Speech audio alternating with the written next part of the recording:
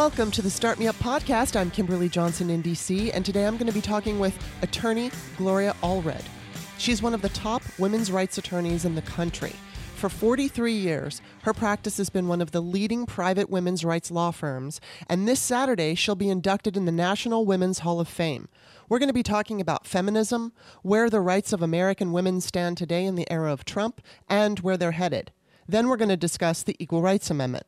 I'm also going to ask her about the story in the New York Times that alleges that she silenced one of Mr. Weinstein's victims, Harvey Weinstein.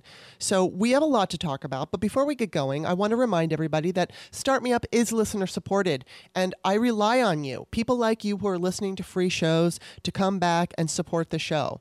I don't have any corporate backing. I do all the production myself, and I don't even have any advertisers right now.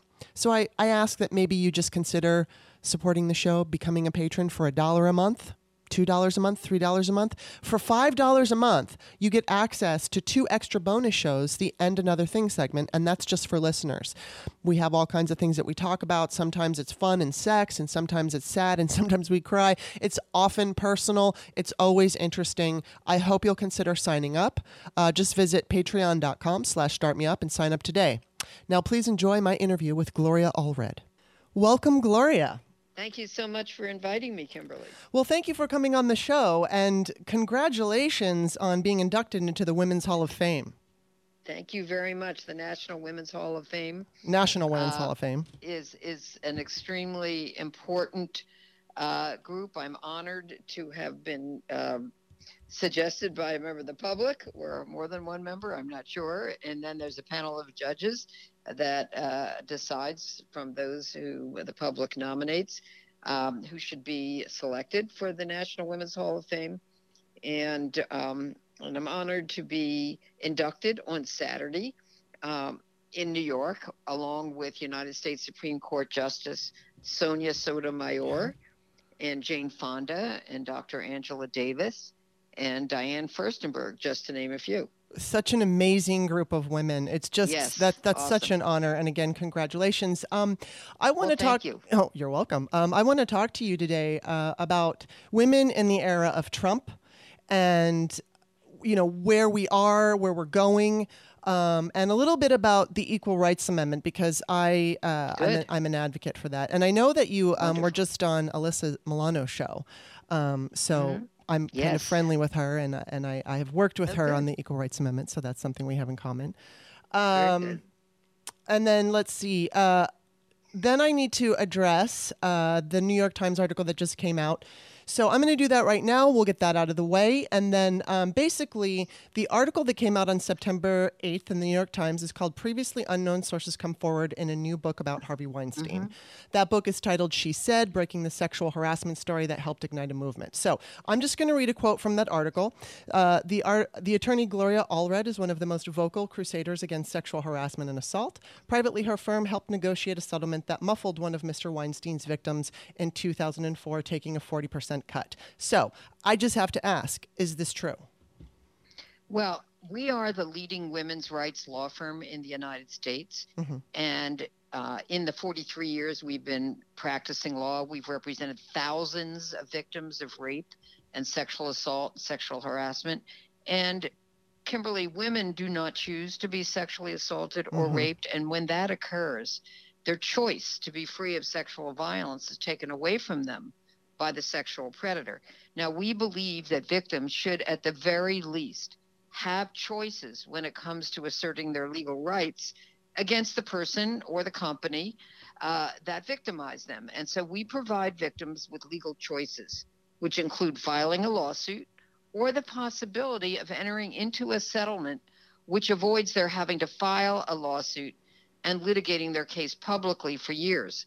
Lawsuits often only increase the suffering of victims, and many victims choose to protect their privacy, and they want to enter into a confidential settlement to avoid having to file a public lawsuit.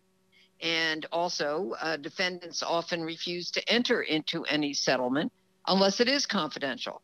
So I always present my clients with all the benefits and the risks of each of their legal options, so that they can make an informed decision and choice as to what they believe is in their best interest. We do not tell our clients what to do. Okay. They decide. We believe that victims should have the right to choose whether or not they wish to enter into a voluntary, confidential settlement. And no one, including the press and politicians, should take that right and that choice away from victims. Right. The other thing that I'm just going to ask about is your daughter, attorney Lisa Bloom, has also been accused of trying to ruin the reputation of accuser Rose McGowan. Can you address that? I don't have any comment about accusations. Okay. Well, I appreciate that you addressed that. And now that we have. I'm glad that we have, because obviously many people do not understand what a confidential settlement is. They don't understand it's voluntary, and that, that right. A rape victim and a sexual assault victim have the right to choose. They're not required to do it. Mm-hmm. It's totally up to them. If they would rather, have a lawsuit that can go on for 5 years and take the risk of going to a jury, that's up to them. Yeah. It's not up to me. Right. And I understand that. And I appreciate. Yeah, and I understand the press wants to know everything, but people do have a right to privacy. Right. And if they don't want the world to know, and they don't want the New York Times or the Washington Post or anybody else to know that they were raped, then they should be supported in their choice. Right. Absolutely. Even though, reporters would like them not to enter into a confidential settlement, so the reporters, can, do their job, which is to know everything. And of course, they get paid too to do their job. Even though, reporters would like them either to perhaps violate a confidential settlement or not enter it in the first place. Really, it should be the victim's choice, not the reporter's choice. Right. Yes. And this is legalese, and not everybody understands it. So yeah, they don't understand it. And it's not in the interest fully of some reporters to have people understand it. Because, sometimes reporters, they would like to present themselves as the good people, and we want the press to do their job. Yeah. But victims' rights attorneys like myself, we need to do our job too. Right. And my job is to support my client in her choice. Whether it would be my choice or not is not the point. I have to support their choice. Yeah. And that's my job, is to be an advocate for my client, not for the reporter. And you've been doing this for 43 years. I have, for decades. So I trust that you know what you're doing. And again, I appreciate you addressing this. Thank you very much. And my clients trust that I know what I'm doing. Right. And that's really the most important. That's why they come to me. Yeah. That's why we're the leading women's rights law firm in the United States. That's why we've won hundreds of millions of dollars for victims. Right. Because we want predators to be accountable, and there are many ways to make them accountable.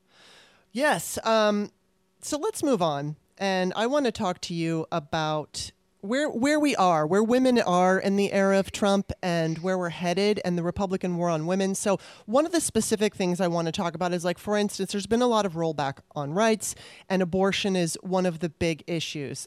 For instance, it's legal, but in red states like Texas and Mississippi, it's become increasingly difficult to obtain an abortion. And, states that used to have maybe 80 clinics now only have 1, maybe 2. What does that mean? Explain, what does that mean for a woman who lives in a red state who can't get access to an abortion? What does that mean for her? Devastating for her. And as the Trump administration continues to restrict, with the assistance of some red state politicians, restrict a woman's right to choose legal, available, affordable, and safe abortions, and instead, force them into what I call compulsory motherhood by limiting the access they would have to abortion clinics and licensed healthcare providers. What they're doing is they're forcing women to have abortions that may in some states be considered illegal, back alley abortions. And I almost died from a back alley abortion when I was in my 20s, because it was, because a licensed healthcare provider could not provide it unless you jump through a lot of hoops, and or in some places not at all. And so I almost died from what was then an illegal abortion, not for me to have it, but for a licensed healthcare provider to provide it. So the people who are hurt by this are generally, most people that are hurt are poor women, young women, rural women, and often women of color. So this is the way it is, because wealthy women will always be able to go to another state or another country to get a legal abortion. But those who don't have the funds, sometimes even for bus fare, to go to the only clinic, which may be hundreds of miles away in their own state, they're not going to say, I mean, some of them will just not have the abortion, then it's mandatory motherhood. And some of them will say, okay, who can provide it in my neighborhood if I can get just a little money together? And that person may do it and then leave that young woman to die, or that poor woman, because they got their money. This is not right, to put the lives of women at risk the way that so many states are doing. And we are, we understand that there are religious groups who don't think that women should be able to have a legal abortion, but then they shouldn't have it themselves if that's their belief. But they should not impose their religious beliefs and make it into a political weapon, which is used against others who don't have that same religious belief. Yeah. And I'm tired of this war on women. We're going to continue to fight it, though, because giving up is a luxury we can't afford. Yeah. We know whose lives are at risk. We know that, a woman's womb is being used as a political weapon. And we're just not going to take this anymore, because we know that our daughters matter, and the lives of our sisters and our mothers and our aunts matter. And, this is, for me, an extremely important issue. And because I know the cost of illegal abortions. So many women in my era, before 1973, before Roe v. Wade, Kimberly, many died or were maimed by illegal abortions. We're just not going to stand for this to happen again. And that's why we have to fight the battle that we're fighting now. Let me ask you this. Do you think Roe v. Wade is going to be overturned? And if it is, what can we do as a nation to secure legal abortion? This effort to reverse Roe v. Wade, which was the 1973 U.S. Supreme Court decision, in which the Supreme Court of the United States decided that abortion is a fundamental right because it's encompassed in the United States Constitution. It's part of, our right to liberty, our right to privacy. It's a fundamental right. That it cannot be, that abortion cannot be criminalized. It cannot be regulated even except at certain stages of our pregnancy. And so this, ever since day one when the Supreme Court made that decision, there have been extreme right-wing groups and religious organizations that have attempted to cut back on it, to reverse it. And, with all these ridiculous waiting periods and extra burdens on clinic providers to do things that are not medically necessary, but just to try to put them out of business.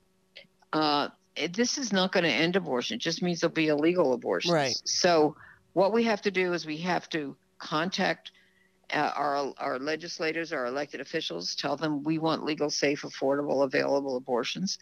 That if they don't vote for legal, safe, available abortions and affordable ones, that we're going to vote them out of office. Yeah. And then many of your listeners should also consider running for office as pro-choice candidates. Yes. So it's not abortion or no abortion. It's choice or no choice. Right. And that's what it's always the key. It's just what I said before. Yeah.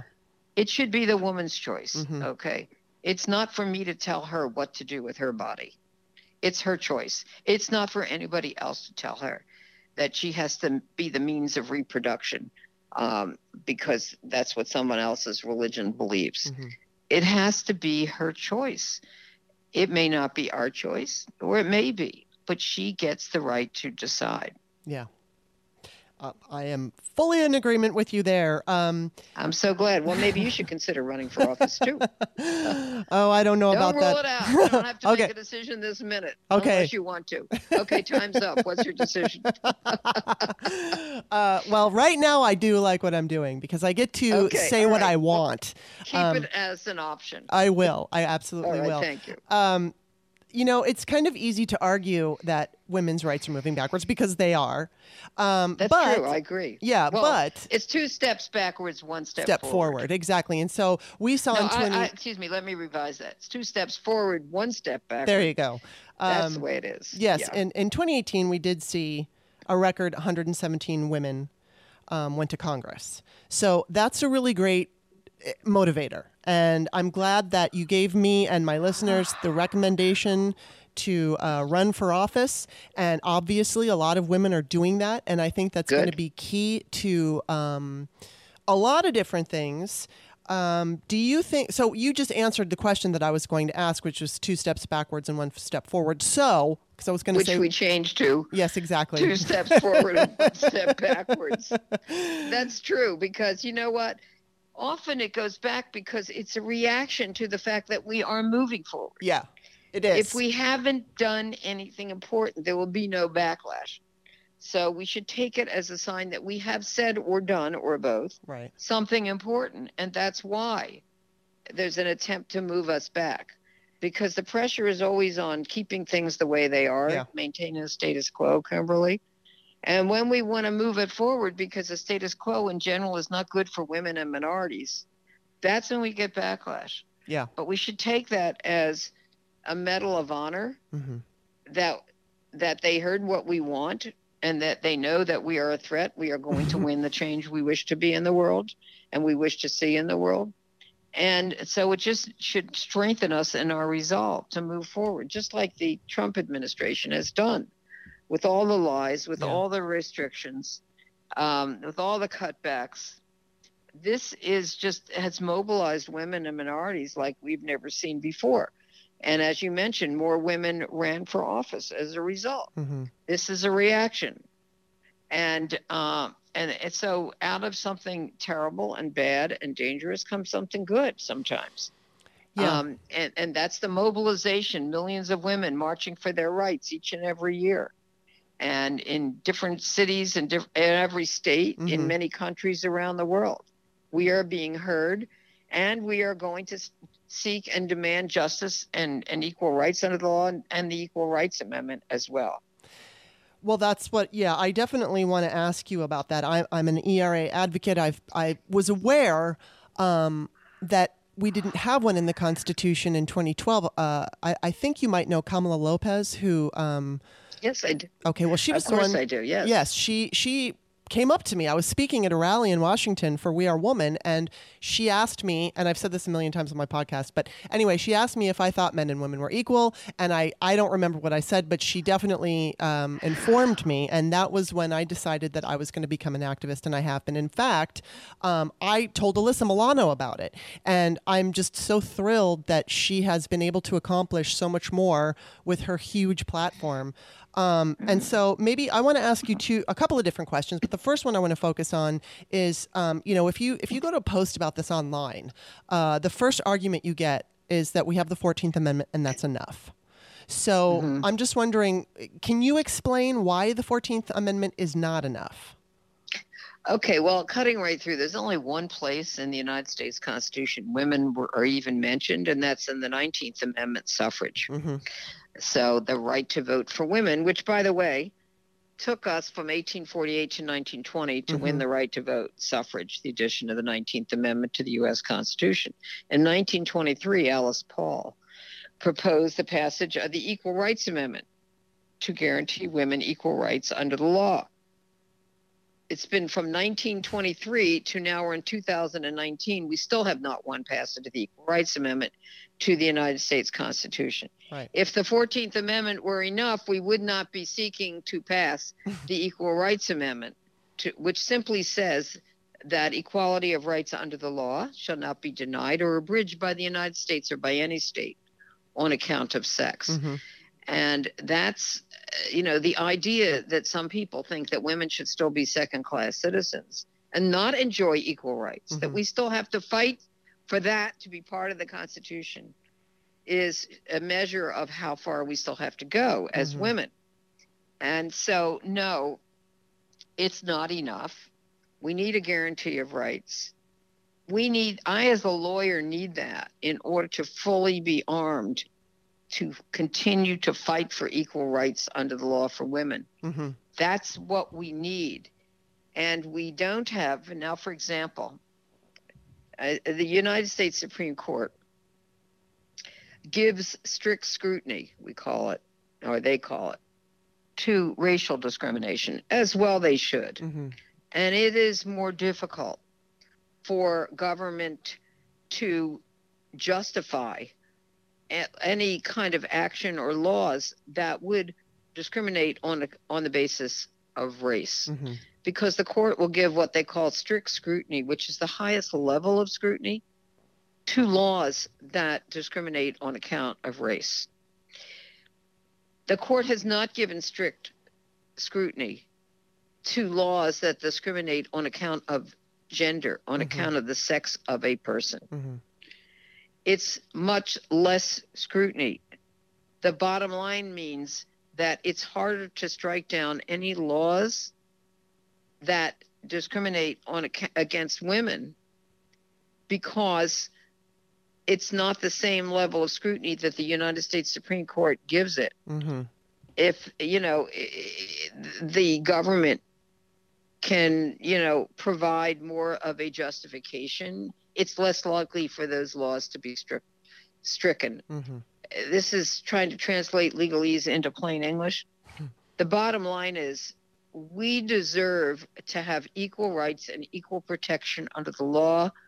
We don't have it now. It was heavily debated in the 70s. I was part of that debate with Phyllis Schlafly, with others, who an extreme right-wing people, Mary Schmitz. I was battling and fighting that fight many decades ago, and still am. But this is something that we have to fight for. Nobody's going to give us our equal rights under the law. We have to fight the fight. For example, you're speaking out in support of it, which is important on your platform. Lisa Milana, Kamala Lopez, so many others, Carolyn Maloney, elected official, and others. But we haven't done enough. We haven't done what Mother Jones said, which is don't agonize, organize. Yeah. We have to organize more. We have to fight for these rights, because no one's going to give it to us except if we win it. And also, our daughters deserve it. So that is the primary legal tool we need. And I'm so glad that you're speaking out in support of it. And I hope your listeners will do so as well. Yeah, I mean, I was shocked to find out that it wasn't in the Constitution, and the more I learned, most people are shocked. Yeah, exactly, and that's the problem, and because people don't know, people think we already have it, and or if they think, they think we might have an equal rights amendment, and then they just think in terms of, abortion rights or something like that, and so they put them in separate categories. But I have a question about maybe you can answer this. I spoke with this very fierce ERA advocate who told me, and I'm not sure if this is true, but that lawyers don't want to take cases that are focused on the gender wage gap because they say they can't win. And the basic idea of that is they don't have an equal rights amendment to point to. And so if a woman has been getting less money than her male counterpart for the same job, a lawyer is going to say, I can't win this for you. Is that accurate? I don't know what other lawyers say. It's not something I would say. Well, I'm glad you wouldn't. So all I can say is it really depends on the facts. Yeah. And as well as the law. And we look at each case individually. And, we do have a statute, which means a law but not in a constitutional amendment, which, guarantees equal pay for equal work. Yeah. But it's not in the Constitution. So once it's in the Constitution, it's much harder for a legislature to do anything about it, to repeal the equal rights for women. I mean, Congress could repeal any federal law that they have passed. We don't want them to have that ability to do that, to repeal the Equal Pay Act. And then also there's the whole issue of equal pay for work of comparable value. And if you look at my Netflix documentary, Seeing Allred, you'll see you'll see me debating some of that way back in the 70s on a talk show, where I was saying something to the fact that, women who are nurses should earn, sometimes parking lot attendants or garbage collectors earn more than nurses. Nurses are life and death. They're in, they're often in life and death situations where they're trying to save somebody's life. And so why would, basically a garbage collector and, parking attendants, they're often male dominated professions or occupations.